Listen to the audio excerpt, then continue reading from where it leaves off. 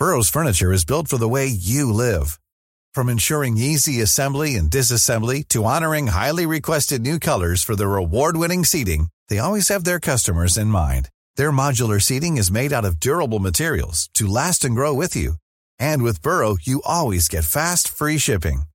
Get up to 60% off during Burrow's Memorial Day sale at burrow.com/ACAST. That's burrow.com/ACAST. burrow.com/ACAST. Their Pitch is a women's football podcast in collaboration with Adidas Football.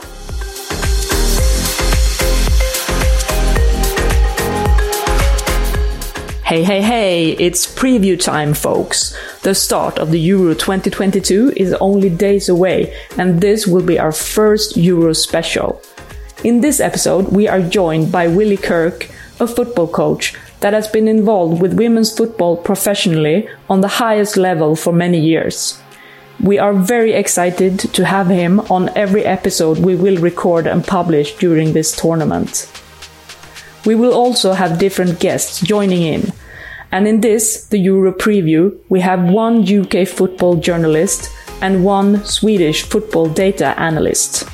What we can promise is that there will be a lot of good football talk. You are listening to Their Pitch Euro 2022 special featuring Willie Kirk, and this is the preview episode. Hello and welcome to the first episode of Their Pitch UEFA Women's Euro special. I'm very proud to present that with me I have Willie Kirk, who will be Their Pitch professional expert and our sidekick during the tournament. How are you doing, Willie? Great, yeah, I'm great, thanks. Just back from holiday, so very much in Euros mode and looking forward to the tournament kicking off. Great to hear that. I'm sure this will be very exciting. And also with me, I have Tom Gary. How are you doing? Very well, thank you. Very well.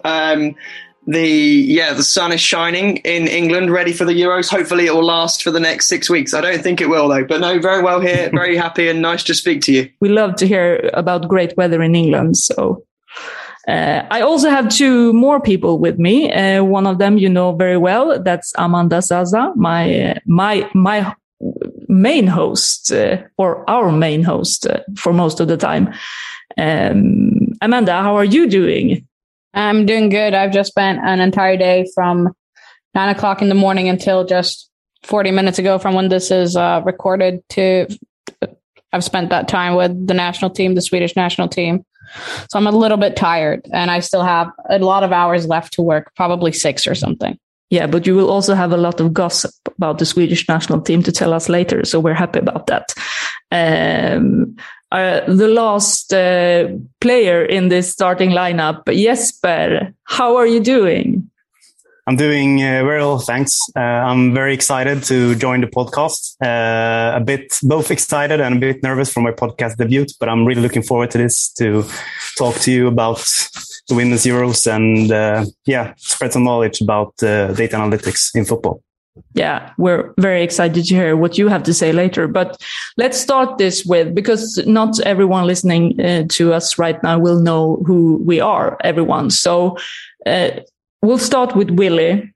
Introduce yourself and tell us something that you're proud of having accomplished in your professional career. Probably the most proud of, I was an accountant for 16 years, which a lot of people don't know.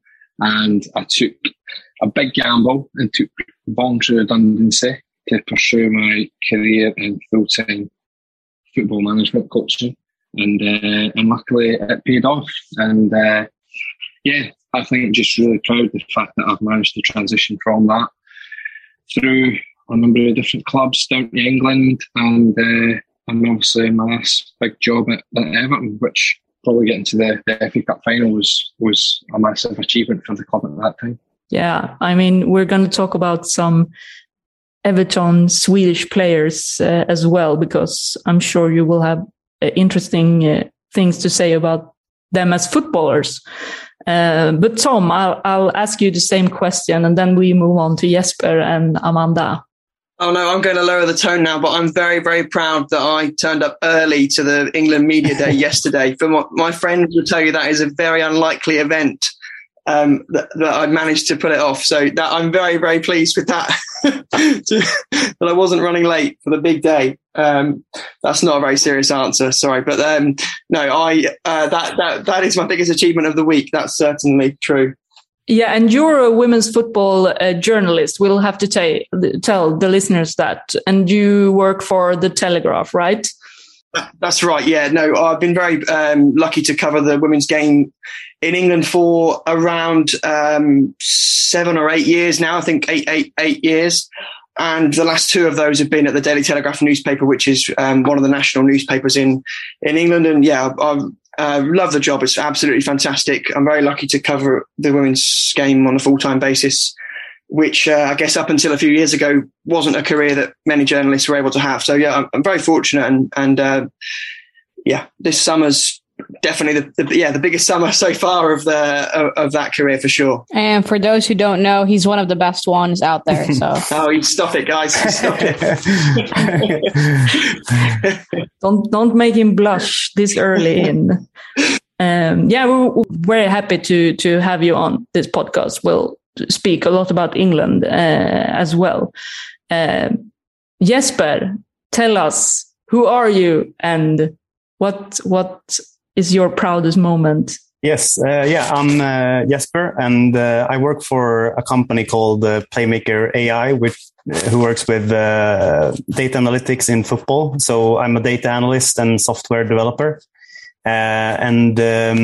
We have a platform that we provide to our customers that are clubs in Scandinavia and on both men's and women's side. And we also work with the Swedish FA, so the Swedish national teams on men's and women's side.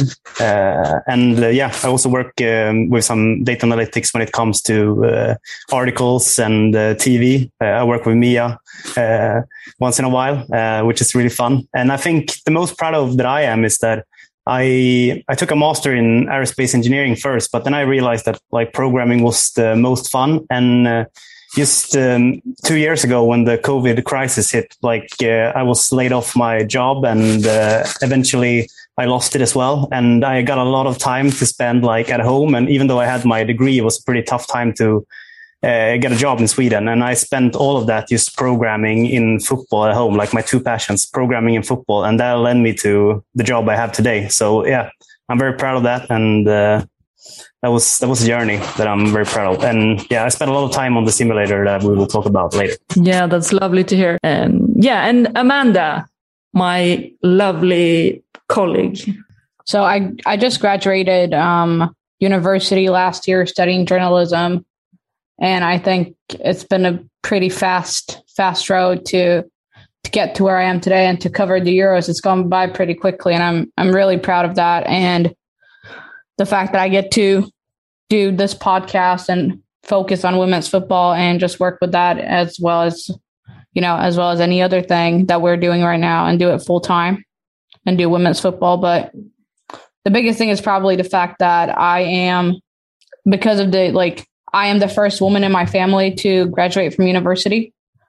So I'm very proud of that achievement, and the fact that I got to hear that there's barely any jobs in journalism, but here I am working full time. So I'm very proud of that. Yeah, I can say I'm proud of all of you, and I'm very happy that you are with me on this podcast. And I will only let you know that my name is Mia Eriksson, because I didn't announce that in the beginning. What's your proudest moment? Oh man, you put me on the spot here, because I haven't thought about that, because that was my question to you. But yeah, I'm proud of a lot of things, but I'm mostly proud of the fact that when I do something, I always want to learn more and more and more. And it ends up getting me in trouble sometimes with the limit of time, but like the fact that I like to learn things. I'm proud of that. For those who don't know Mia, she's extremely ambitious, and she happens to take on more than she can more than there are hours in the day for her to complete her tasks. So it's very impressive whenever she gets something done because she always has a million things to do. Yeah, I can only agree on that. That's something that I've noticed when we've been working together. Yeah, it has to be perfect, everything you do in life. No, it hasn't. But, well, I'm sure this is going to be a fun episode and we have a lot to talk about. And like I said, I'm glad to have you all on board for this. So let's get into this. We are going to start with the Swedish national team in this preview because we are a Swedish podcast, but we speak English or Swinglish. You can pick what you like when you hear us talk. But we are in collaboration with Adidas Football, and recently, it's bad to say, but when Sweden launched their new match shirt ahead of the Euros, they also published a guide called How to Stop Sweden. And was a little bit buzz around this guide when it was released, because it's basically a guide full of analysis about the Swedish players. So, Willie, have you seen this guide? I've heard a lot about it. I haven't seen it, but I've heard a lot about it, and it's very interesting. It's quite out there for a country to produce that, but I think that's good. It noises the game up. I used to say something about Man City, that everybody knew how Man City played, but stopping them was a different thing altogether. So, Sweden might be telling everyone how to stop them, but stopping them will be a completely different task. So, yeah, I like it. It's a bit edgy. Yeah, it's very different, and we have said this before, Amanda, that this is very un-Swedish to do. But I mean, we like it. So, and Tom, take us through the bus in the UK when the Swedish shirt was released with this guide. I mean, if there was any. No, there certainly was. It was a topic of conversation in the press box for sure. Everybody thought it was quite unusual. I love the psychology of it. I love that kind of, I can't think what the right word is, but the mind games that involves. I think that's cool. We need a lot more of that in the women's game. And it kind of represents a bit of a confidence as well, which I quite like.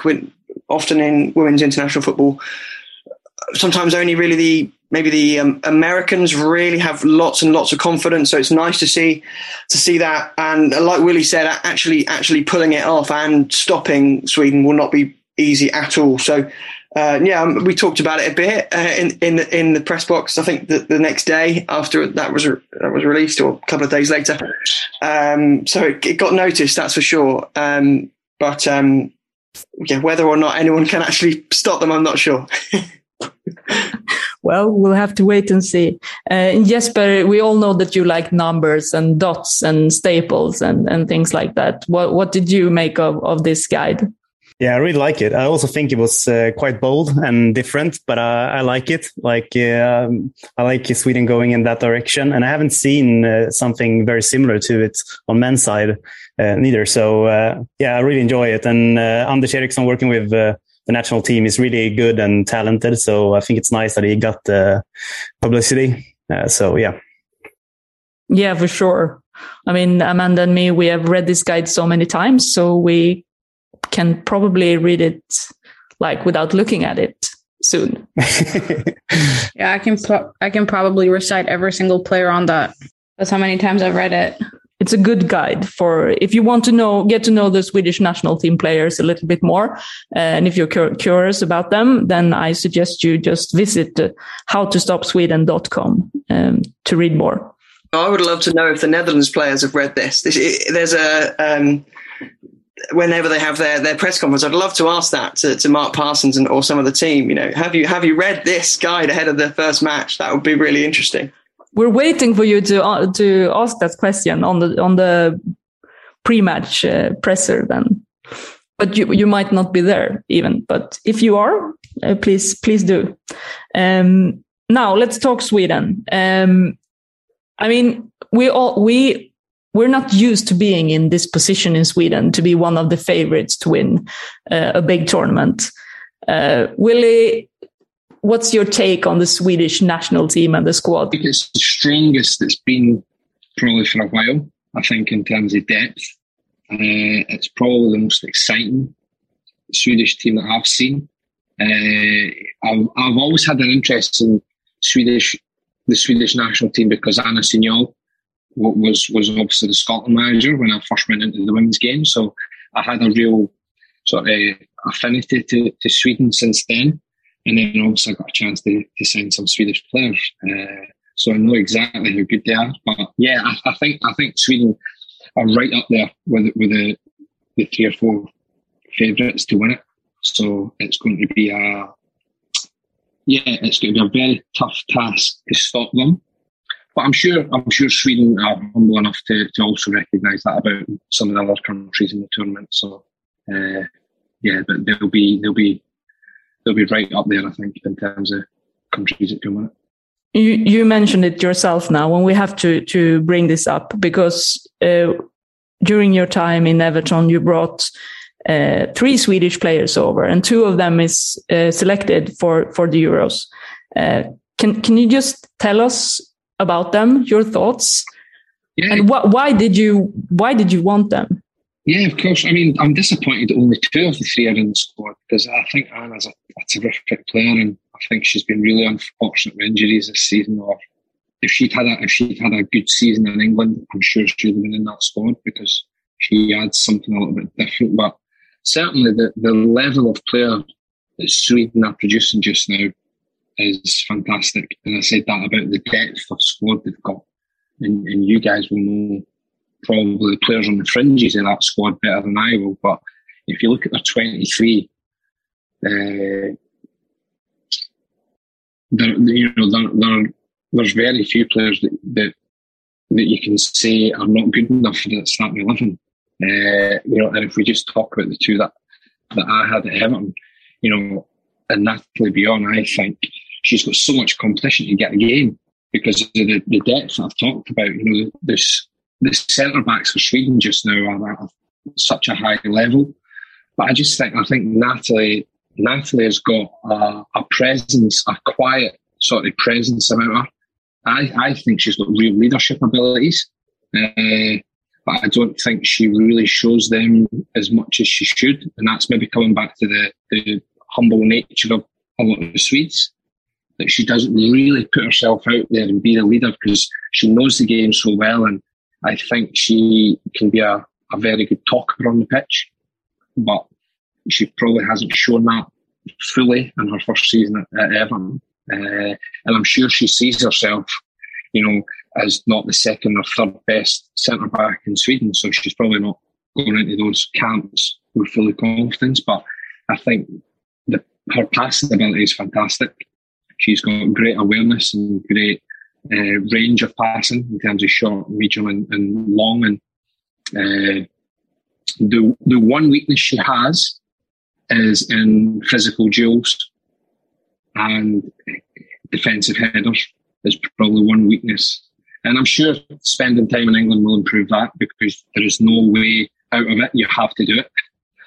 There's a lot more aerial duels, I think, in England than in the Swedish game.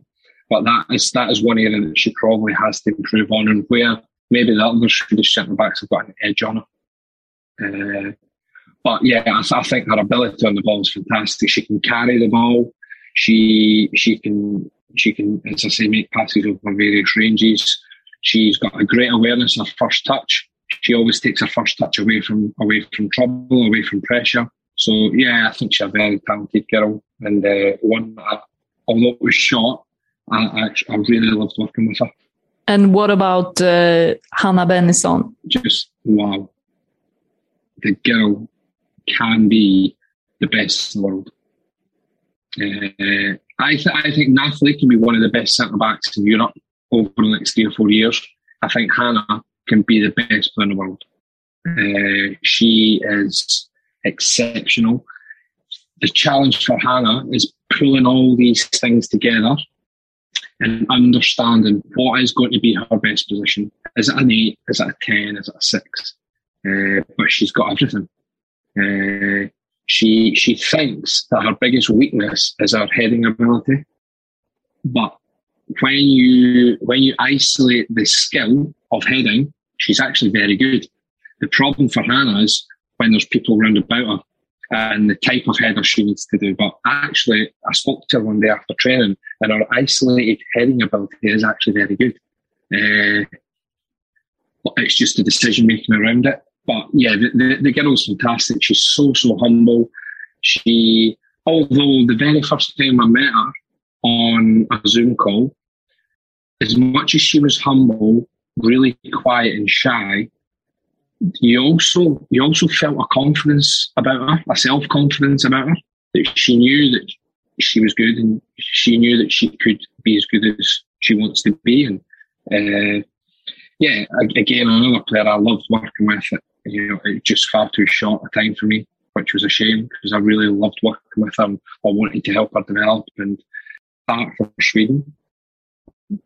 But what a player to have in your squad to give you different types of solutions at different periods of the game. Yeah, we're obviously very happy to hear this, Amanda, right? Yeah, definitely. And I must ask you, because obviously I've spent a lot of time in camps with some of these players in Portugal and for the World Cup qualifiers. And when we come back to Everton and when we talk about, how they wanted to be a league at the top of the table, but ended up being, fighting for a spot to hold on, still be in the league. They often point to Willie Kirk being one of the reasons that the team was so successful, and how much you've meant for them to come to Everton and to play there. Is that something that these players have voiced to you, after you left, or are you still in contact with any of the Swedish players at all? I never really managed to build a massive relationship with them because it was only 3 months. I mean, I left the job in the middle of October, and I only got to start working with them a week and a half before the season started because of the Olympics. So they all arrived in Edinburgh, all very nervous. We were 4.5 weeks into pre-season. They had just arrived. I'd give them some extra time off to make sure they were physically good. And then they all had various issues around, niggles or injuries, a little bit of fatigue. So I never built up a huge relationship with them. I contacted them all individually once I'd left, just to say, it was a pleasure to work with them and I'd love to work with them again. And the one consistency across all 3 of them, I include Anna in this as well, obviously, is that they were all just really good human beings, just really humble, really honest. You could see they just wanted to turn up to training every day and do their best. So yeah, as I said, it's a real shame I never got a chance to work with them because the three of them I felt were really important signings for the club in terms of the direction that I thought we wanted to go as a club. And to secure those 3 players in the same transfer window, I thought was a real coup, a real big thing for Everton. But that probably added to the pressure that got put on me. So maybe I shouldn't have signed them. I should have kept the expectations low.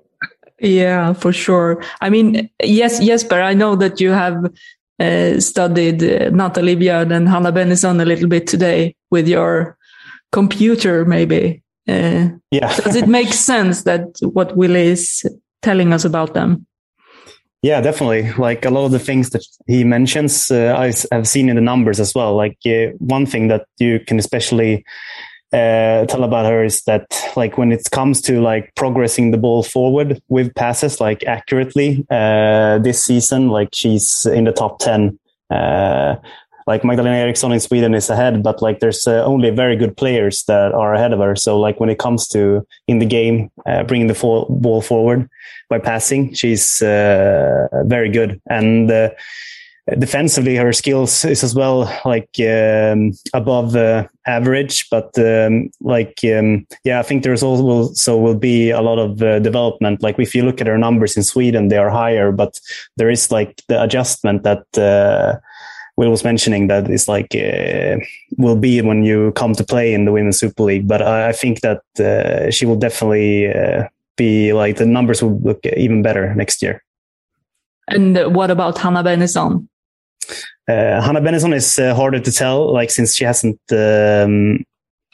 like in her data, they're not like Natalie Björn is maybe her data is maybe sticking out a bit more, but like especially from Hanna, it's like from the time she played, it's their passing, like the passing accurately, passing forward in the pitch. That's what's sticking out the most. Yeah, I mean, let's hope we will get to see a lot more of Hanna during the Euros. But Tom, let's talk about what is being reported and said about Sweden in the UK. Quite a lot of my colleagues are predicting that Sweden will win the Euros. I think they're quite a sensible choice as well. And I guess what I would say about Sweden as a prediction is, if you're looking at all of the teams in the tournament, they're probably the one team that you really can't envisage them having a flop. You can't. It would be very, very hard to imagine them crashing out early. I don't see that happening at all. Whereas with some of the other countries, maybe they could do brilliantly, but there's a few question marks. Maybe say, for example, around France, for example, maybe they're dangerous, but maybe you're not quite sure what to expect. Whereas I think with Sweden, I think they're such a consistent side. They're a very settled side. Of the contenders, they're one of the ones with the best track record and also longevity. I mean, the head coach has been there, 5 years now? So there's that stability. Whereas others, the Netherlands and England, for example, are with relatively new head coaches. My feeling about the Sweden team is that there's so much stability and depth there that I really can't see them not making at least the semi-finals. I say that, I guess, for two reasons. One, they usually tend to do so.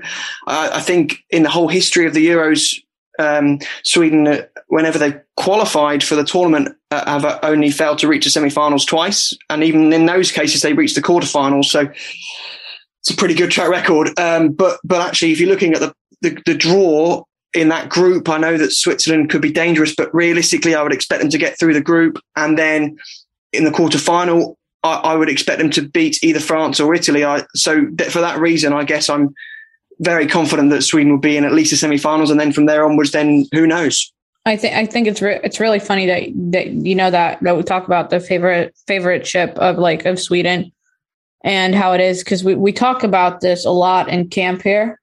From the media, we always ask them about how it feels to be a favorite going into this championship, and even the head coach has said how it is to be not an underdog anymore. And he's talking about this, that you can't underdog yourself through your entire career. You have to see yourself as a favorite at some point. But actually, when you look at the betting companies, somebody brought this up in the media today, actually, about the betting companies, is that Sweden has higher odds than some other countries. I think Spain is, I think they're the ones that are going to win with their odds of 5.5, times the money. So they have the lowest odds. At Sweden, it's 8 times the money. And with how much I believe in Sweden, I should probably wait until that number gets a little bit higher and then start betting. So you would say that this is the latest gossip from the Swedish camp at the moment, because today it's Wednesday, June 22nd. We have to say that. I think I wouldn't necessarily say it's the latest gossip, but I think that's what we talked a little bit about that today, as well as we talked with some of the players about obviously Linda Sembrant got injured at training on the 22nd. So the doctor came and was there for media and talked about her sprained ankle and how it should not be a problem. So that was probably the biggest thing that happened.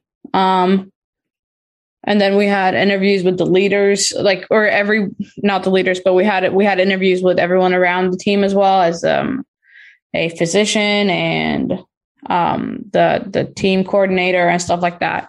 So it's definitely been a lot of things happening today. But I think the biggest gossip is, it took me a while to get to this point, but I think the biggest gossip would probably be the fact that they practiced some penalties at practice today, and a lot of crosses. So that was exciting to see. And actually, Hannah Bennetson, I think she only missed one of her shots and the rest went into goal. Yeah, great to hear them practice their penalties. We all know that in a tournament, that can be very decisive. Imagine the softest sheets you've ever felt. Now imagine them getting even softer over time. That's what you'll feel with Boll & Branch's organic cotton sheets. In a recent customer survey, 96% replied that Boll & Branch sheets get softer with every wash. Start getting your best night's sleep in these sheets that get softer and softer for years to come. Try their sheets with a 30-night guarantee. Plus, get 15% off your first order at bollandbranch.com. Code BUTTERY. Exclusions apply. See site for details. Let's go into the groups. And I think when we talk about Group A, Tom and Willie, you are going to have the most important things to say here. But let's just do it like this, that what teams in each group will make it to the knockout stage and why. We'll start with Group A, and that's England, Norway, Austria, and Northern Ireland. Willie, your thoughts? I think Group A is quite straightforward. I think England and Norway will progress quite comfortably. I think Northern Ireland, it's fantastic for them to be a Euros in England. It's their first major tournament. And I think the most important thing is they take as much experience from that as possible to help them at the next one, or certainly to help qualify for the next one. I think Austria always seem to have an okay team. You know, nothing special, but certainly not the worst. But I don't think okay is going to be anywhere near good enough to get out of that group, because England's depth, I've said before, I think England can win it, and the depth that they have this year is just to be able to leave Steph Harton out your squad shows you the depth they've got now. So I think Austria can't touch England, and any team that can have Graham Hansen and Hegerberg up front must be seen as a major danger. And Norway could be the dark horses of the tournament. You know, I think just Amanda, you're talking about the betting odds, and you know, Norway are 14 to 1, so 14 times your money. Who have you know, the Barcelona is one of Barcelona's most important players, and had a Hegerberg up front. How can you bet against that? So, yeah, I think Group A is quite clear cut. Do you agree with that, Tom? I'm in full agreement. Yeah, unfortunately, I think it's going to be a very, very difficult summer for Northern Ireland, and a very short summer, and which is not their fault. They just, up until recently, haven't had the full-time training. Austria, I think, are actually very difficult to break down, but no, England and Norway will go through that group. I'm pretty sure about that. Yes, and England will build up a lot of momentum as well. I think maybe we talk more about England later, but there's something special is about to happen here, because they've never, with the exception of the Great Britain side in the 2012 Olympics, they've never experienced the kind of crowd numbers that we're going to see at Old Trafford, for example, and live matches on BBC One, the main channel here in the United Kingdom. Yeah, I think there's some special momentum is going to build up with England during the group stage victories. Yeah. Well, let's move on to Group B, the group of what many people say is the group of death. This is Germany, Spain, Denmark, and Finland. Amanda, what two teams will make it to the knockout stage? It's a hard one, you know. I want to say that I think that Denmark's going to have they're going to have a good summer, but I don't think they have, you know, what it takes to go past the group stage. So I'm my bet is on Spain and Germany quite easy. I think Spain's gonna go home with all 9 points maybe into the knockout stages. I'm gonna place my bet for that. But I feel like, you know, when you talk to players, I feel like Spain has a really, really strong squad. You look at players such as Alexia Putellas, Bonmati, you have Mapi Leon, Hermoso, all of those people. Hermoso's out. Sorry. I was going to say Irene Paredes, Caldente, you have a lot of these players that are that play in Barcelona, one of the best teams in the world, and they've played together. They know each other. And I think with that little extra of, Esther Gonzalez coming in from Real Madrid, I feel like they're going to have a great team. They just need to make sure that it works. But what speaks against them is the fact that they don't have a lot of, championship behind them. They haven't played a lot of championships through the year. So I think that's what speaks against them. But Spain, group winner, number 2, Germany. And yeah, that's what I think. Yeah, and I feel that Denmark could be the dark horse of this group, because I'm pretty sure that they weren't expected to go all the way to the final in the last Euros as well, but they did, and then they beat a lot of good teams, including Germany. So, but Jesper, you and I have been working on data on one of the best players in this group, I would say, and it's Pernille Harder. From looking at, would you rank her? Would you rank her higher than Alexia Putellas as a player? And that's a hard question, but because that's what you just said. Yeah, I said that she was one of the best players. Oh, one of the best. One of the world's best players in this group. And for her team, she is equally important to Denmark that Alexia Putellas is for Spain, I think. But Jesper, we've been looking at a lot of data on Pernille Harder. Do you think that if Denmark is considered as a weaker side than Spain and Germany, what difference could a player like Pernille Harder do? I think she could make a huge difference. Like, if you look at her numbers, you could see that she can do a lot by having the ball at like fewer moments than other players. So like, if she just gets the chance to have the ball, and then like especially in the center areas, like outside of the penalty area, like she can do a lot. And she still has good players around her. And I think that I think Denmark could surprise. Like in my simulation, it's still like almost 1 in 2 that they make it. Like they're third in this group, but there's like, there's going to be very tight race. And I think also like a player as Harder she will be so excited for these games. And these are games that like, if she is the difference here in these games, that like it's not going to go unnoticed, and it's going to be huge. So I think that's the games that motivates her. Let's stay a little bit in this group, because I'm interested in to hear what you think, Willie, about Spain. Like the fact, footballing wise, it's easy to think of them as Barcelona, but they're not. So what is your thought on them as one of the favorites to win? I'm not a huge fan of drawing comparisons between the women's game and the men's game. But if you look at the really dominant Pep Guardiola Barcelona team, coincided with Spain national team having really good moments and winning the Euros and the World Cup. So I think without a doubt, when you have so many players from the one club playing for the national team, I think it helps with that style of play and that continuity. But if we look at the Champions League final, and this goes back to a point that's already been made about, have Spain got enough experience of success? If you look at the Champions League final in Barcelona, having a really, really poor performance against Lyon, and I for one did not see that coming at all. So it shows you that the Barcelona team are human, and that could also be, very reflective of the Spain team.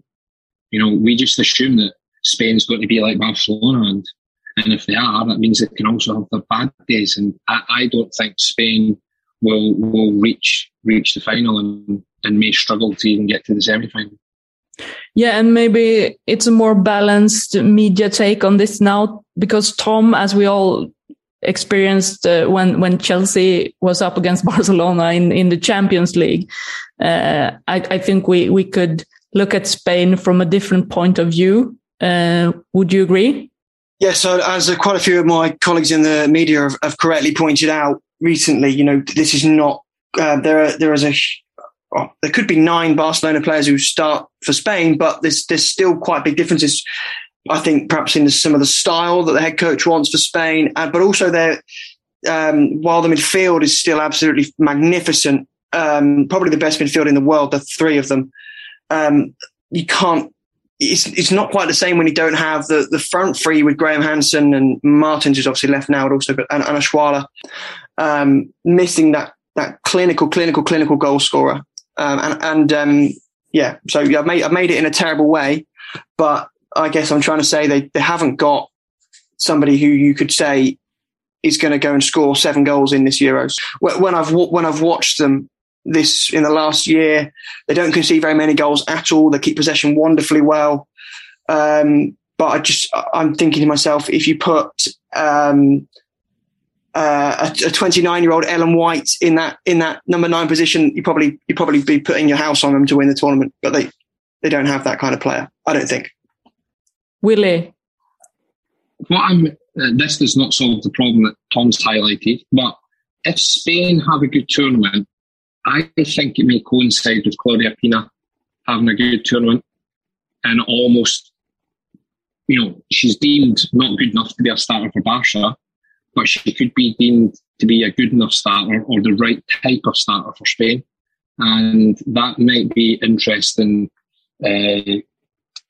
If one has a good tournament, it may coincide with the other having a good tournament. Claudia Pina could be that player that is missing for Spain, even though she's still so young. Yeah, I thought about that as well. It's going to be very exciting to see her lead that Spanish line. So let's see if she will be a starter for Barca after the Euros. That's one question we can all think of. Forgive me interrupting, but let's be clear on one thing. No one will want to face them England will not want to face Spain in the quarterfinal. I think that's a really dangerous prospect for England. If you would imagine for England, it will all be going quite well in the group stage. They'll have lots of excitement, and then they could have a quarterfinal against Spain, and it could all just come crashing down, and the hosts are out. They're as harsh as perhaps some of the things that I was just saying there, there's still not a team that you would really want to play in a one-off match. They're fabulous keepers of the football. So, yeah, still very dangerous. I would love to see Spain and England go up against each other in the quarterfinal. I would just want to say that. But it would probably be a good game to watch. It's very likely, isn't it? I think it's quite a likely fixture in the quarterfinal. One thing I just want to say, forgive me, on Group B and Group C, I guess as well, is that Denmark and Switzerland were very unlucky with the draw, really, of the kind of third-ranked sides. For me, those two were much, much stronger than the others in that pot. And I think if either of them had been in Group A or Group D, we'd be talking about them as really likely knockout stage teams. But both of them are just are in very, very tough groups. I think they've been very unlucky with the draw. Before we leave this group, I would just like to say I feel extremely, extremely bad for Finland. I think it's one of those teams that I think they have potential with some of their players to do something extremely big with that team. But then again, I don't want to talk down the Swedish league, but it's not the same standard as it was a couple of years ago, and you have the majority of their squad playing in that league, and it doesn't hold the same, it's not as physical and it's not as fast and it's not as much, as the English or the Spanish or the Italian, even German league. So they're falling a bit behind. I think that's going to punish them when it comes to their national team as well. So they need to work on, first of all, within, the grassroots, getting up bigger, stronger players, physical, that can play in other leagues, because if they don't get that, they're going to be falling behind, and they're not going to be, I don't think they're going to be playing in the Euros in a couple of years if it continues down this route.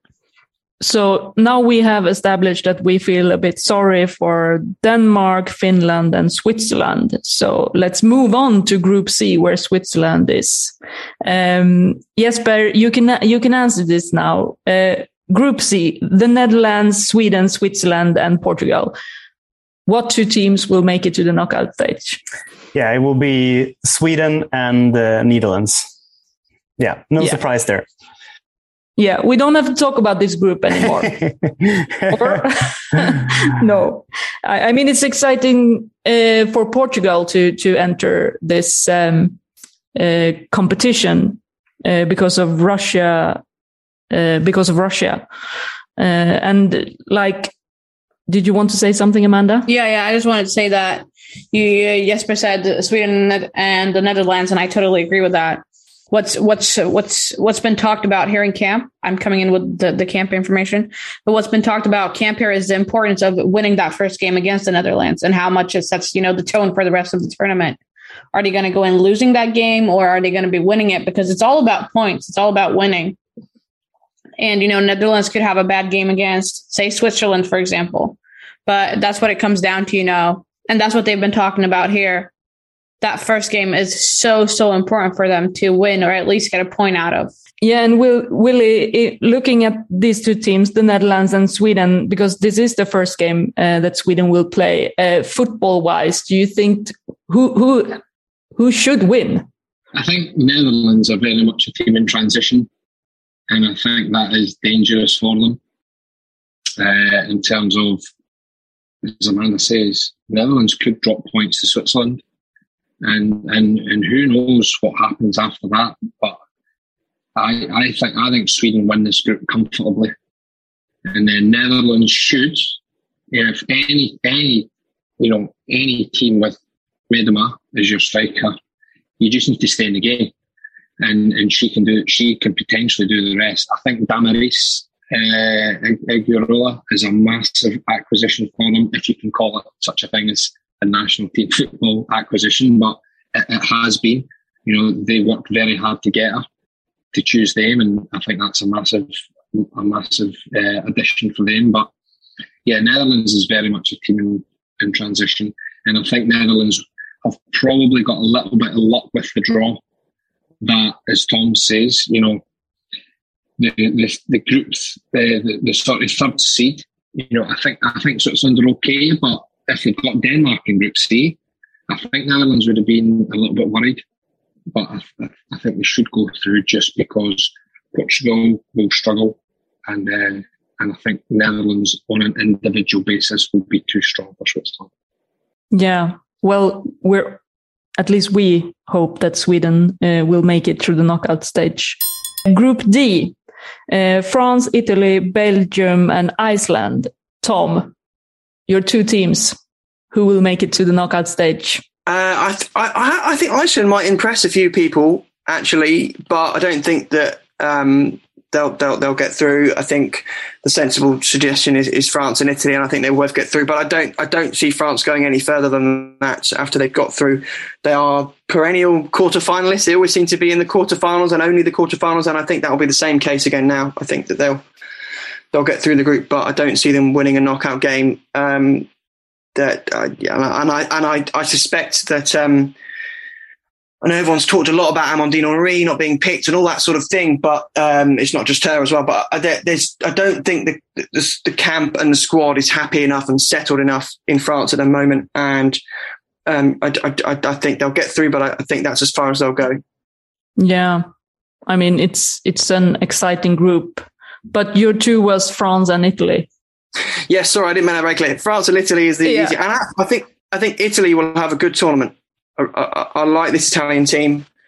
I think they've got a good coach, and I think they'll have. I think they'll have a good tournament. Some exciting things are happening in Italian football.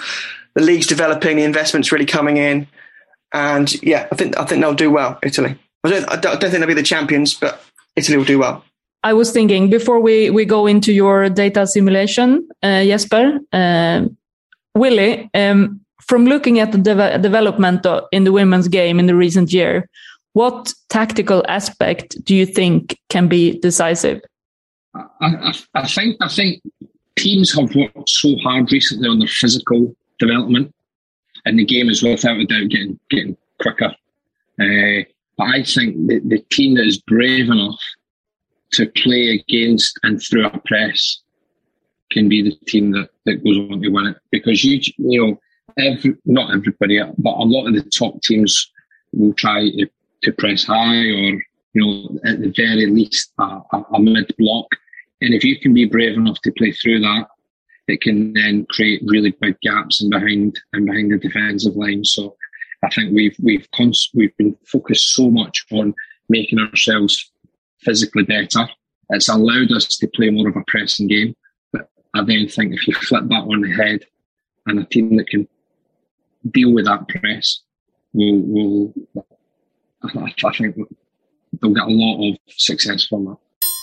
We're gonna talk about something interesting that Jesper has been doing with data now, and we're gonna put this on our Twitter account when this episode is being published as well. But take us through the process, Jesper.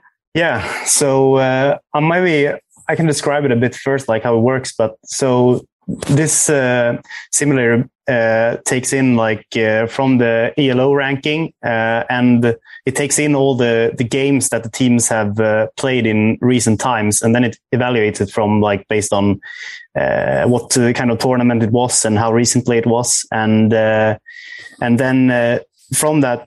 My simulator works so that it weighs the two teams, how much better is one team than another, and then from that weight, it you get it randomizes a number on how likely, how many highlights the team will produce, and from those highlights you get an XG number. So in one game, for example, England could be expected to score 3 goals and Northern Ireland 0.3, but Northern Ireland wins 1-0. That's not very likely, but that could happen, and that's actually what happened when Macedonia won over Italy in men's World Cup qualifier. Those numbers, and then if you simulate enough times, 100,000 and a couple more, eventually you will get an average outcome that is likely.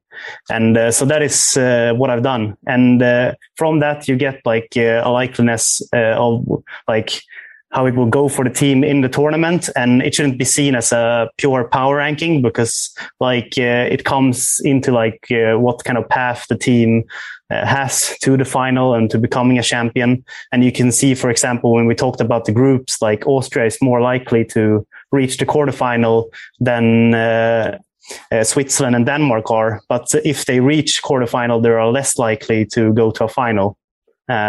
So you have that in the simulation as well.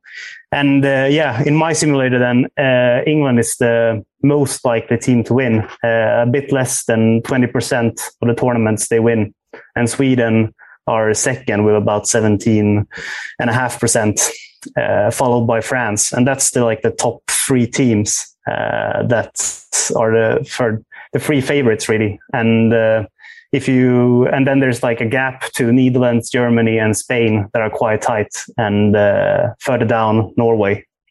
So that's a simulation. And one thing that I can add as well is that in my simulator, there's also one thing that the home field advantage. So when I simulate leagues, for example, the home field advantage is more used, and that's an average that I've calculated, how much likely is it that a team performs better on home field. And in this tournament, England has that home field advantage in every game, but the other teams don't have that home field advantage. So I actually simulated this tournament we're on neutral ground, and then Sweden were favorites a bit over. So that's the difference in the simulator. And I think that's something interesting to see. If England has draws the average advantage of playing at home that teams usually do, they will be the biggest favorites. But that could also be a pressure, of course. But did you follow or? Interesting. Yeah, it was. Yeah, this is interesting. So Tom, what do you say? England favorites home ground? I think, and I say this with I promise, with a journalist hat on rather than a fan hat on, that England should win the tournament. They've been planning for this tournament for a long time. They've got home advantage. They spend more on women's football than any other country in Europe from the national governing body, and they're at home. They've got a really good team. They've got a brilliant depth. They've got fantastic talent. They've got a great head coach I think she's excellent, Serena Wiegmann. Very impressed with her.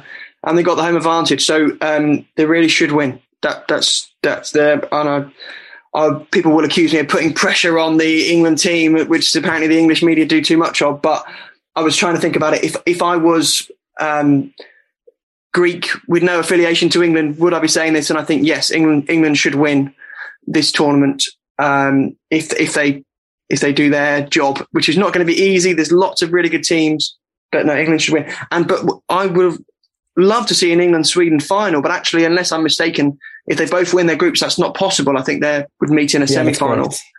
We were having this conversation yesterday at the England Media Day, and someone was predicting, England-Sweden, that'd be a great final. And I was thinking, well, something's got to go a bit wrong for that to happen. But no, I guess I'm going to predict England to win, which would be, I'm sure that will come back to bite me in a few weeks when they crash out and some disastrous defeat. But very long answer. But England should win this tournament. Home advantage, great team, and lots of them are in their peak age now, coming up to this perfect time for the home tournament. Yeah. So, Willie, how good is this England team? I think it's as good as it's ever been. I think you can argue, we have never produced another Kelly Smith, never produced another Farrell Williams. But I think as a squad, this is the best they have ever got. I think Tom says that the age is right. They've got the right age in terms of the profile across the squads. They've got different types of wide players, different types of midfielders, even different strikers. Ellen White, Beth England, and Lisa Russo, if she played through the middle. So, yeah, the only potential weakness for me is the goalkeeper.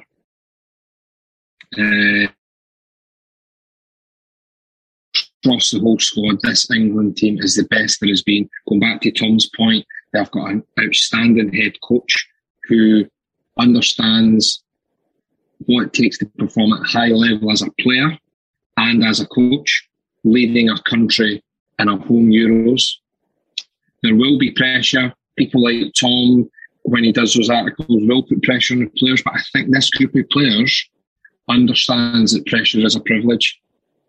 I think previous groups of players may have seen it used it as an excuse, but I think when you've got people like Leah Williamson, Georgia Stanley, Jill Scott in your squad, those types of characters, Lauren Hemp, they will see the pressure as a privilege, and I think that will spur them on to do something really special this summer.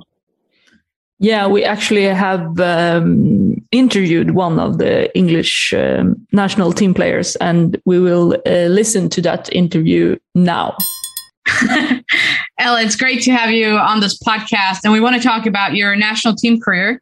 So I want to talk to you first about being called up for the first time. Do you remember what it felt like? Yeah, I remember I was walking the dog and Phil Neville rang me and just said, I want you to come to your first England camp.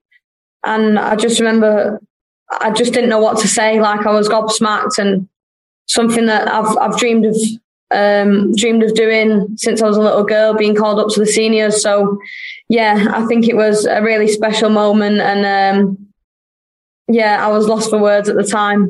But yeah, I still remember it very clearly.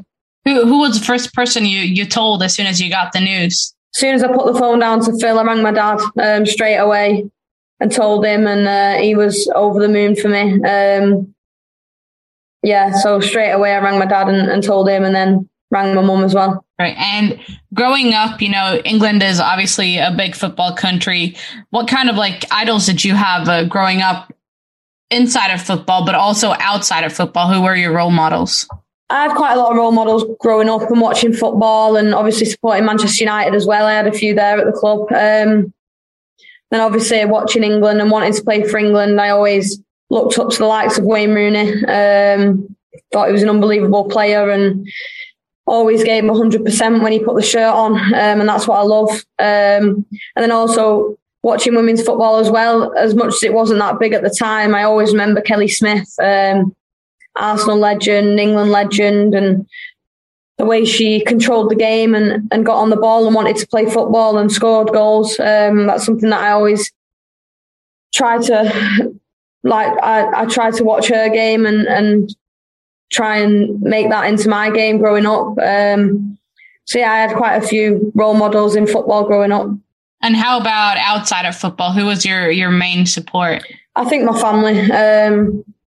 Right from a young age, my family were always there, always pushing me and being that shoulder to cry on. And they were committed as much as I was in taking me up and down the country to every training session, to every home and away game. And yeah, they've sacrificed a lot over the years for me to be where I am today. And they first got me into playing football as well. So I'll be forever grateful for my family for giving me the opportunities at such a young age. And what does it mean to you, growing up, having that support from your family?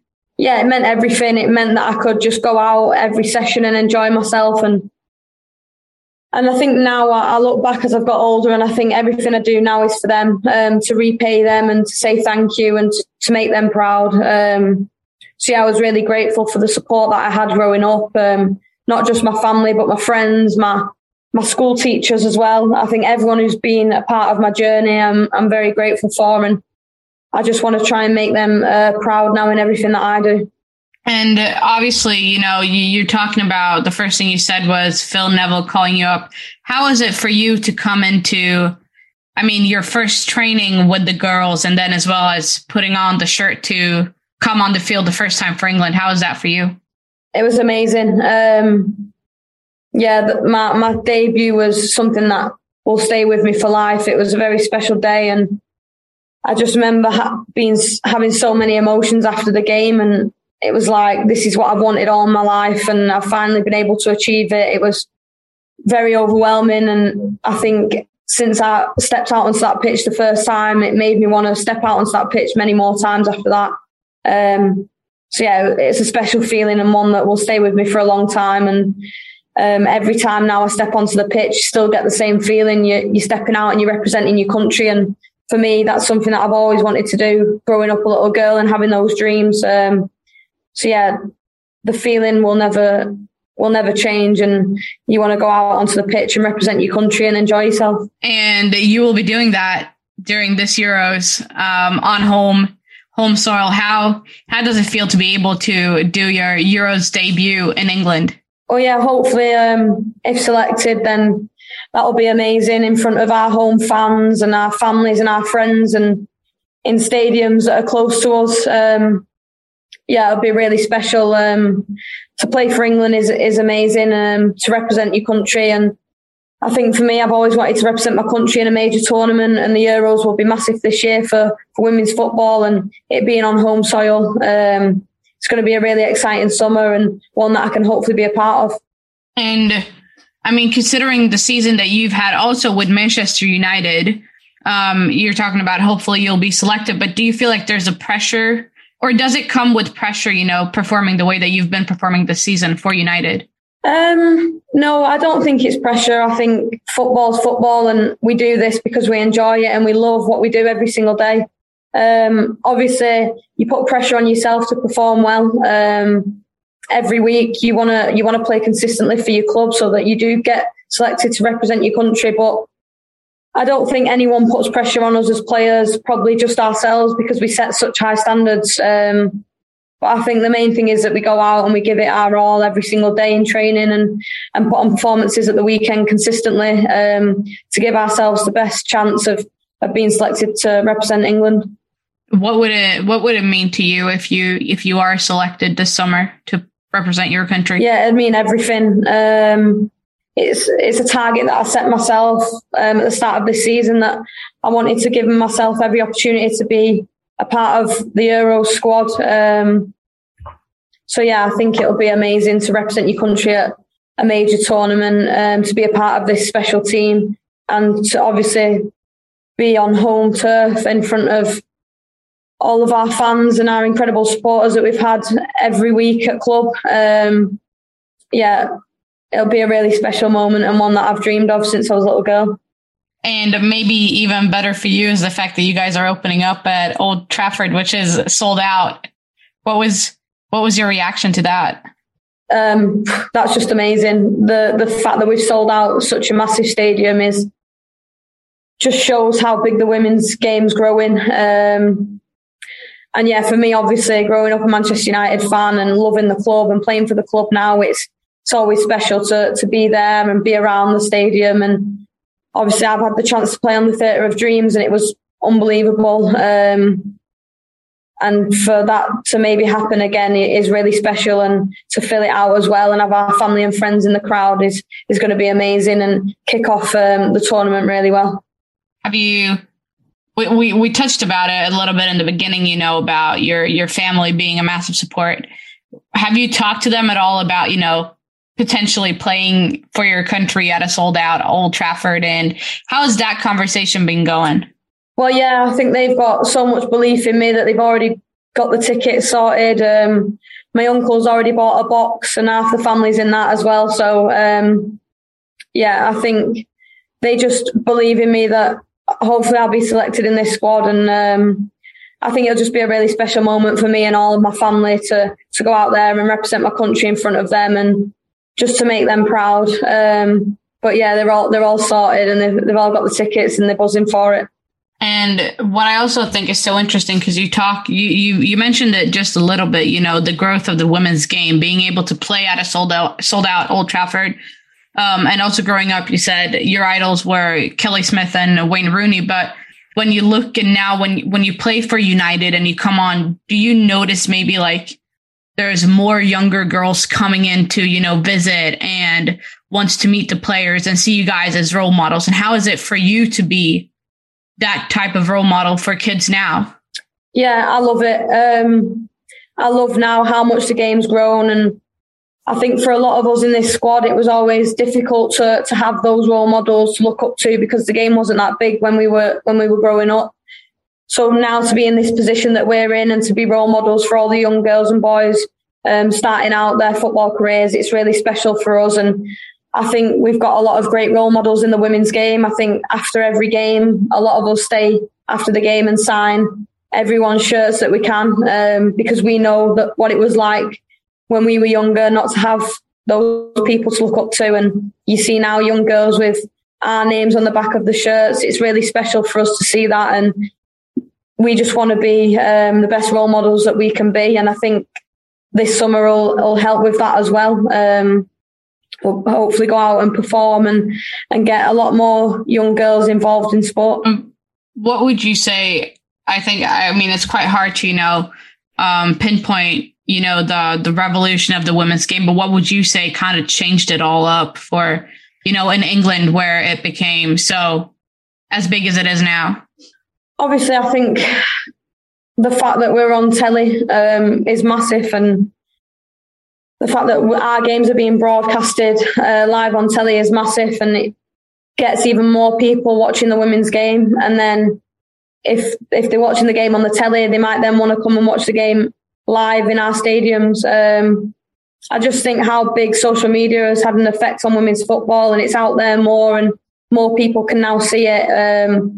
It's really helping the game grow. And I think even after this summer and the tournament being held in England will only help grow the game even more as well. Definitely. And if we go back to, you know, your journey with the English national team so far, what would you say is your best memory yet? 100% making my England debut. I don't think anything will ever top that. I think just because it's something that you work towards every single day to try and achieve, and then to finally achieve it, it's just a really special moment. And it was a proud day for me and my family, and made me even hungrier to work harder and to step out onto the pitch in the shirt as many times more as I can now.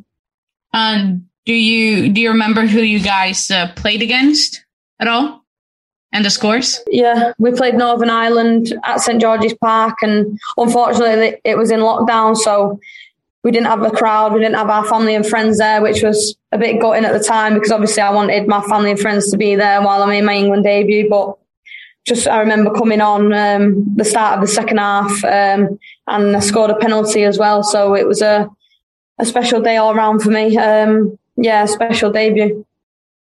With a goal as well. Yeah, topped off with a goal. And we want to go into also, you know, obviously you play up top, but we want to know, like, how would you describe yourself as a footballer from how you look at yourself as a player? I think someone who will always work hard, always give 100%. And I'd like to think that I'm quite a creative player and I want to get on the ball and make things happen. I think my position is a 10 and attacking midfielder. So you got to want to get on the ball and find the pockets of space and try and make things happen in the final third, whether that's goals or assists or dribbles or crosses. And yeah, I think someone who sets quite high standards and just wants to be involved and to make things happen. How do you prepare physically and mentally ahead of a big tournament like the Euros? And could you also tell our listeners why they should come to England this summer to watch England play? Obviously, this is my first, if selected, my first major tournament for the seniors. So I'm not sure how to prepare or what to do, but I think that's why it's so good that we have so many experienced players in the team. There's a lot of young players now coming through and they're always there to help and guide us. And they have so much experience in major tournaments that if we are struggling and we aren't preparing as well as we should because we don't know how to, then they'll always be there to talk to and to get advice from. So I think for me, I just take each day as it comes. I'm sure nearer the time, the nerves will probably kick in because we want to go out there and make the nation proud. But I think because of the team that we have around us, I'm sure we'll be fine, and I'm sure they'll be able to give a helping hand and support us along the way. Well, I'd say everyone come and support us. We're an exciting team. We've got experienced players. We've got young talent coming through. And I think we just enjoy our football and we want to just put on performances and inspire the next generation and just to make the nation proud. And I think you'll see a team who works so hard for each other and wants each other to do well. And yeah, I think we've got that real togetherness about us that we want to go out into that tournament and work for each other. And last one would be, before the rapid fire, is what do you think Euro 2022 will mean for women's football in general, but also for English women's football? I think it'll be massive. I think it's going to be a really exciting summer of football, and we'll have a lot of fans in the stadiums who will come and support us and see so many talented players on the biggest stage. And I think it's only going to help the women's game grow even more in England, especially it being on home soil and having so many people involved, so many games to watch. I think, it'll be really exciting and it'll help grow even more. All right. So that was great. We have rapid fire this or that. So no thinking, just answer one or the other. People like to think during this one. I don't even know why, but it is what it is. So I'll just go ahead and scoring one yourself or assisting a goal. Assisting a goal. Winning the Champions League or the Euros. The Euros. Scoring a volley or header. A volley. Better movement or positioning. Better movement. All right. And being in the starting 11 in a mediocre game where you draw or lose, or come on from the bench to get the win. Come on from the bench to get the win. Great. Always win. Always win. Okay, let's... we've just heard Ella Toone here, but other England players to look out for, Tom. Yeah, Ella Toone could have a great breakthrough summer, but the player to watch for me is Lauren Hemp. She's such an exciting player, so quick, fantastic feet, great vision, and a very unselfish player as well. I think she'll have a wonderful tournament, I think she could be the big breakthrough star. I also think Georgia Stanway has been in very, very good form. And I think I'm quite excited about the midfield that she's going to form together with Keira Walsh and Leah Williamson, both sitting a little bit behind her. I think for the games against the harder teams, England will use those three to give them more sort of, structure and defensive option. And I think Stanway could have a wonderful tournament as well. Yeah. Jesper, I need to ask you, do you want to add something on your favorite England player, Lauren Hemp?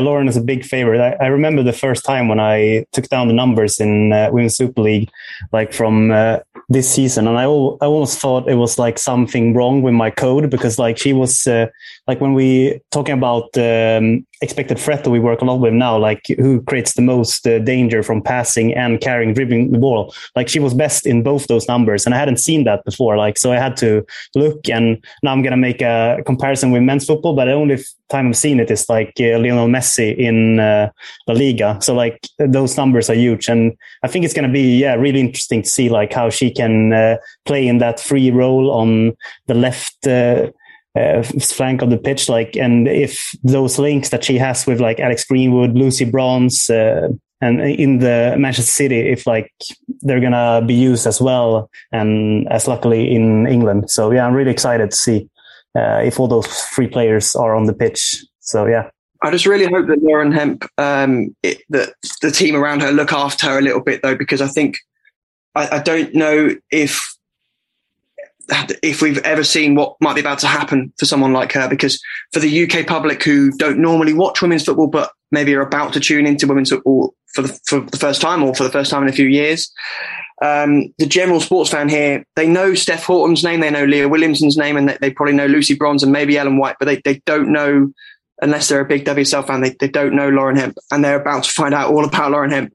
And I hope that, and I'm sure they will, but I hope that everyone around her just keeps an eye on her and looks. She's only 21 years of age, and I hope that it doesn't all get a bit too much overwhelming. I think she'll cope well, but that's my only hope, because she will never have experienced anything like what's about to happen to her. Her life is about to change immeasurably. She's about to become a national superstar.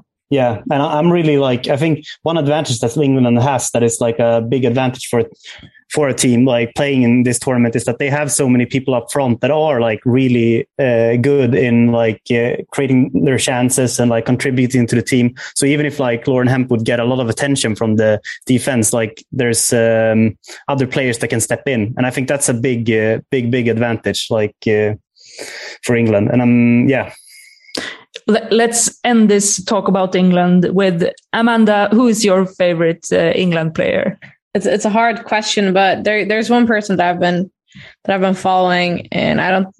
It's probably very unexpected, but I'm a huge Lucy Bronze fan. I think she's just been brilliant in the defensive line, and when I played myself, I used to be a forward, but I always find myself, whenever I'm asked about players, I always find myself going back to the defenders, and I think she's just one of the greatest, or she has been. It's going to be exciting to see what she does in Barcelona this summer, but she's definitely, a brilliant player. I really admire her. Yeah, I also think that Lucy Bronze get a little bit of too much negative attention, because she's a great player, obviously. But let's move on. Before we are going to let Willie and Tom compete against each other in this Sweden quiz, which we are all waiting for right now, we are going to take some questions from our listeners. And this first one will go out to you, Willie, because this is from Abdullah, a good friend of this podcast, I should add. In using general principles more relevant or important than detailed tactical details in tournaments. I'm not even sure I read that one correct. I have to read it again. I think I know what he's trying to get at. Yeah, in using general principle more relevant or important than detailed tactical details in tournaments. So is it more important to get the tactical concept across the minute details that can make up said concept? Yeah, I think it depends on so if we give examples, it's already been given. If we give the Sweden example, the manager's been there 5 years. Everybody knows exactly how they want to play within that group of players. For Sweden to be successful, it's about those little tactical details between every game now, because the general principles have been embedded for a number of years. For somebody like England, I am pretty sure that they're still not 100%. I don't think the players 100% know how Serena wants to play. because she's had very few challenges since she's become the England manager. The Arnold Clark Cup was much needed because they had no tough opponents. So yeah, I think it's a different answer depending on what country you're talking about, depending on their preparation for the tournament. And I still think there's a little bit of balance needed for England in terms of Serena's a very good communicator and very clear communicator. So the players will know as much as possible. But yeah, I think it's a difficult question to answer unless you add context around which country you want to be speaking about. Yeah. Well, Tom, this is a question for you from Theo. What's the most underrated storyline or the biggest surprise at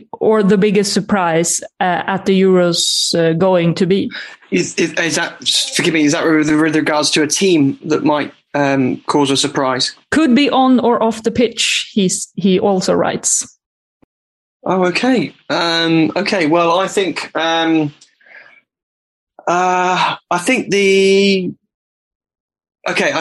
biggest surprise, I would say, I spoke about Group B earlier, so I think the biggest surprise will be, I'll say Germany to go out in the group stage. Wow, that was yeah. Yeah, it really was. But let's just leave it there. That's fine. Like both things on this podcast. Amanda, this is a question for you.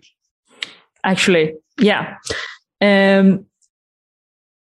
How much do you expect coverage of the Euros going to impact the non-home side and the growth of the women's game there?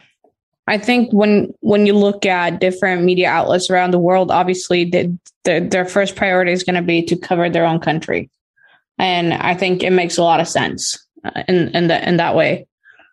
But I think for us, for Fotbollskanalen where I work at, we're mainly going to be covering Sweden, but obviously we're going to cover the rest of the nations as well, since we are a sending company or a broadcasting company. So for me, I think it's going to affect it a lot. I think kids are going to have new players to look up to. They're going to see who their Cristiano Ronaldo is, who is their Messi, who is their, Wayne Rooney, which player are they going to, kind of fall in love with? Who are they going to be following? Whose jersey are they going to be buying? And I think we've come to that point in women's football where the kids out there and the football fans are starting to wear these female players' names on their jersey, on the back of their jersey.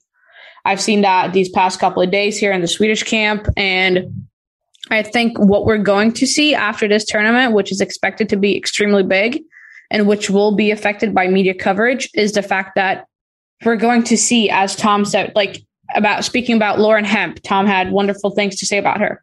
I think we might see kids here in Sweden with the Hemp jersey or, with even a bronze jersey. I think that's what we're going to see. And I hope that's the case as well, that people find their players that aren't in that nation, and that helps grow the game a lot, is what I think. And I hope that's the case as well. But another thing that you have to take into consideration is that it's much easier to cover something when you're there. And what we've seen with UEFA is that a lot of journalists aren't getting into the games that they've applied for, and that lessens the coverage. And, what do you do about that? But at the same time, and then when that happens, you're going to prioritize your country, and that's going to slow down the development a little, I think. Yeah, Tom, what's your take on that? Because I've heard that there are UK journalists that is, denied to go to other games than the England games. Yeah, even Swedish ones.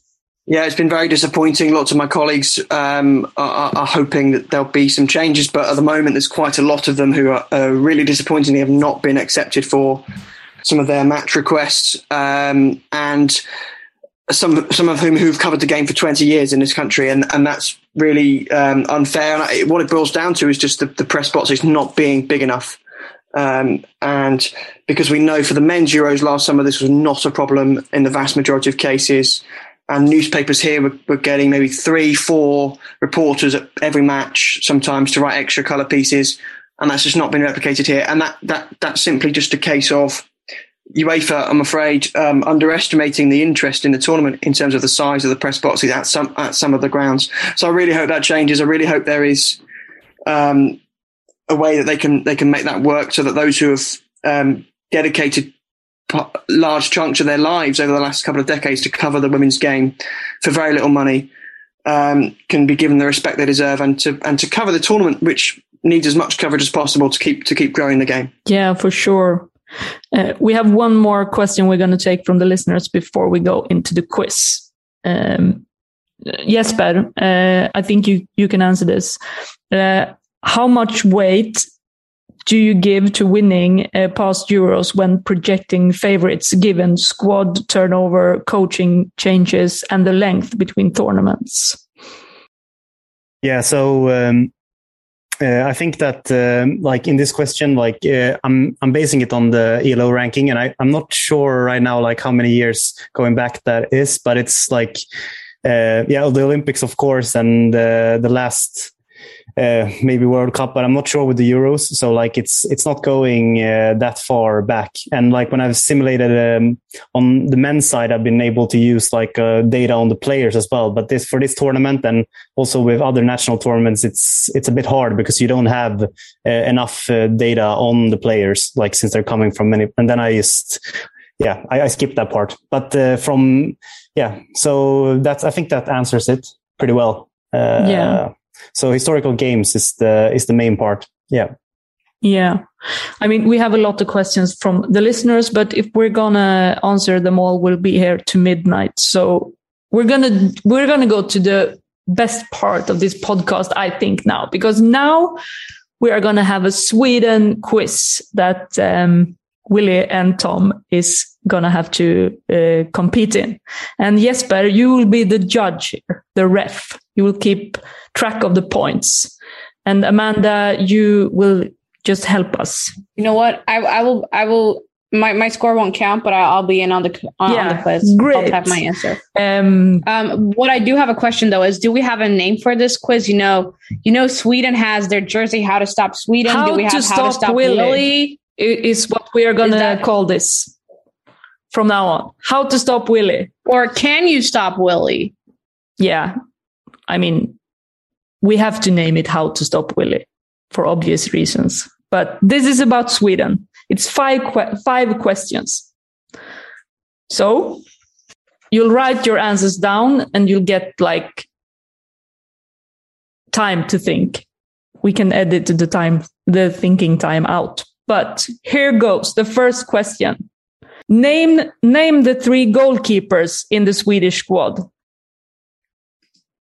So what your answers, Willie, you have to say them because we have listeners, so we have to say them.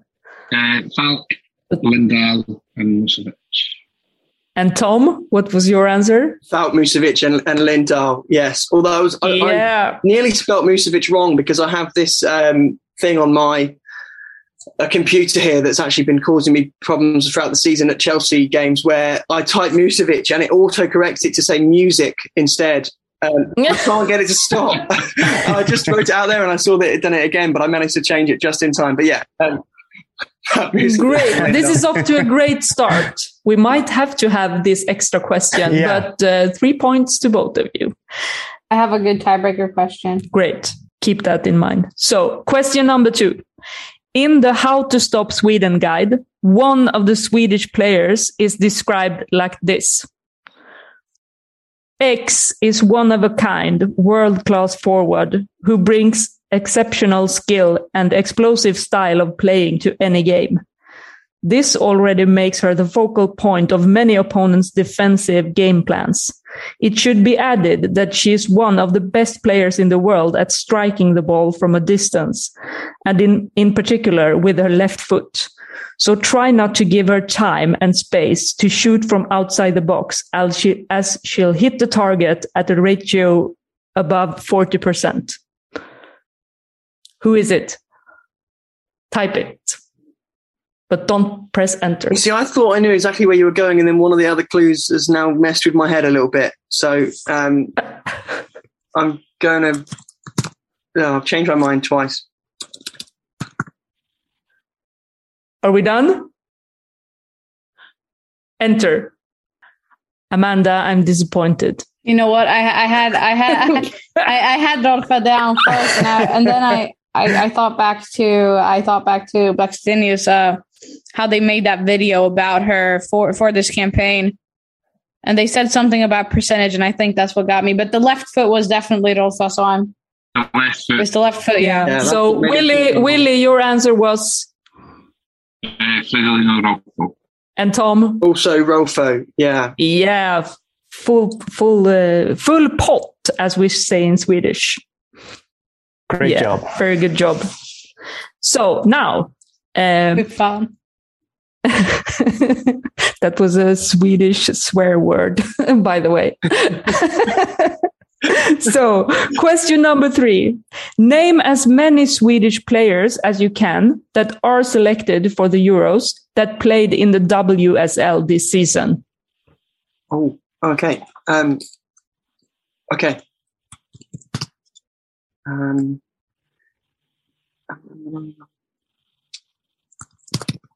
This season. Only this season. Yeah. Not previous to base out, just this season. This season. 21-22. 21-22. Okay. That was a very important bit of information there. Yeah. Sorry. you had started thinking about what players it was before I finished the question. This is a real test of my spelling. I really hope the sub-editors at the Telegraph are not going to be able to see that we're going to have here. I think I have them all. I think. Yeah. Are we done? I think so, yeah. Then show your answers, and we'll start with Willie. You'll read yours.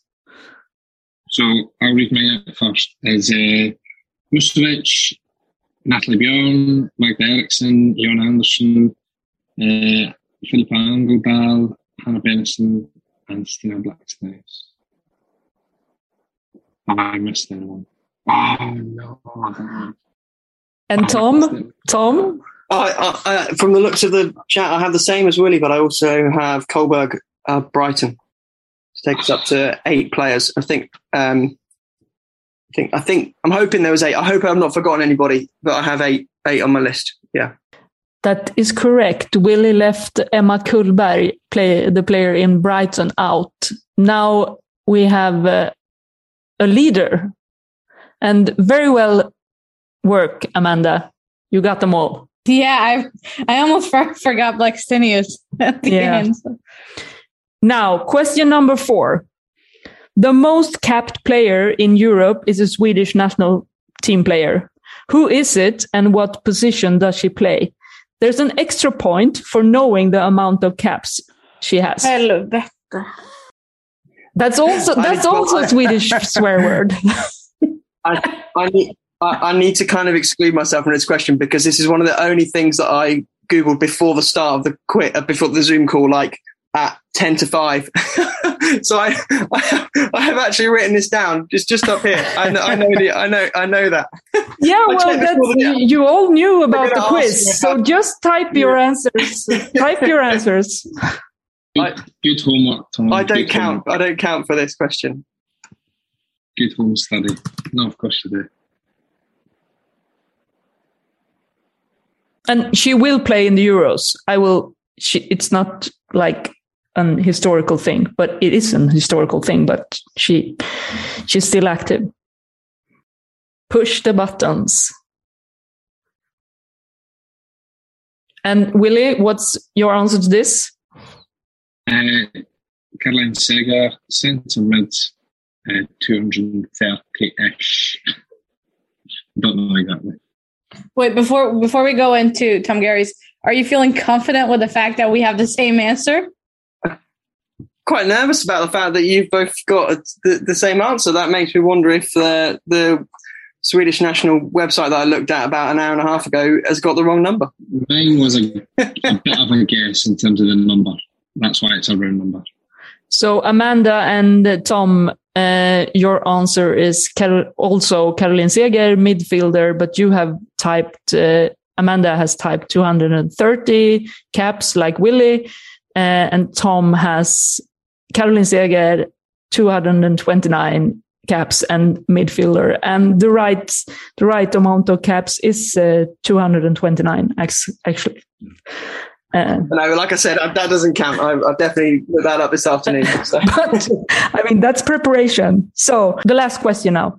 Stina Blackstenius has won the Swedish league title twice. What clubs did she play for when winning? Tom, feel the pressure. I might be wrong. I might have got this wrong. I might have one of the clubs right, and I think the second one I might have got this wrong. So, but we're done. It's all part we're of done. I'm done. Push. Yeah. Oh, Willie and I have done the same answer again. Yeah, and what's the answer, Willie? Häcken and Linköping.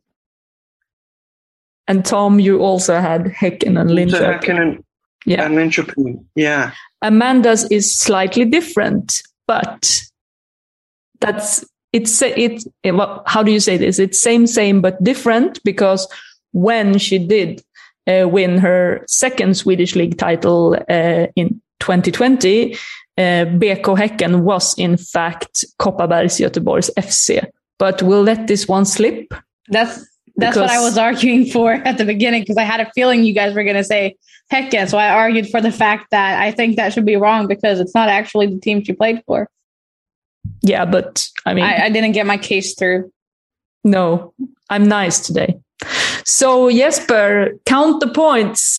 I mean, I'm really impressed. Like, there was really no wrong answers, really. So, like, if you exclude the number of caps that Caroline Seger had, it's Kullberg that decides it. It's 16-15 to Tom. Yeah, both of you deserve one applause. Yeah, great work. Well done, Tom. Oh, that's the first time in my life I've ever won anything. I think we need to retire now. Do you know what Seger means in English? Like the Swedish meaning of Seger? No, I don't actually. I don't know that. It's a victory. So yeah, you won it. Yeah. I mean, I haven't got Willie's good looks though, so I've still got, he's still winning at life. Well, that was my 60 minutes out of the window, but it's often like this when we speak about football. So we'll have to, and I did leave some questions out as well. But I mean, the favorite part was the quiz, and I think you did great. I'm very impressed, actually. We had great fun. That was. Thank you for inviting us. That was really nice. Yeah, for sure. I mean, we're gonna have a lot of, interesting guests on this podcast the weeks to come, and we're very happy that you wanted to join us, Tom, for the premiere of the Euro special. So thanks for joining in. Thank you very much. No, I hope to speak to you again, and I hope everyone enjoys the tournament. Yeah, have a wonderful summer. Yeah, you too. Thanks, Tom. We'll catch up soon. See you soon, yeah, Willie. See you soon, everybody. Yeah. Jesper, thank you very much for being on this. Let's just wrap this up and say we'll see you soon. Willie, take care. And you too, Tom and Jesper. Take care. Nice meeting you guys. Take care. Nice meeting you, Jesper.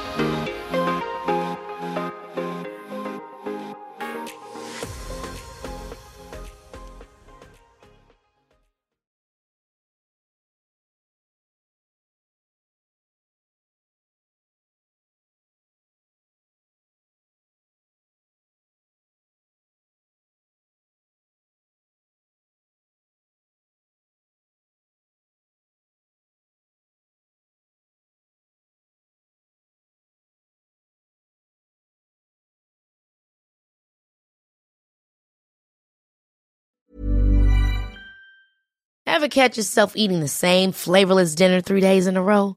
Dreaming of something better? Well, HelloFresh is your guilt-free dream come true, baby. It's me, Keke Palmer. Let's wake up those taste buds with hot, juicy pecan-crusted chicken or garlic butter shrimp scampi. Hello Fresh. Stop dreaming of all the delicious possibilities and dig in at HelloFresh.com. Let's get this dinner party started. Even when we're on a budget, we still deserve nice things. Quince is a place to scoop up stunning high-end goods for 50 to 80% less than similar brands. They have buttery soft cashmere sweaters starting at $50, luxurious Italian leather bags, and so much more. Plus, Quince only works with factories that use safe, ethical, and responsible manufacturing. Get the high-end goods you'll love without the high price tag with Quince. Go to quince.com/style for free shipping and 365-day returns.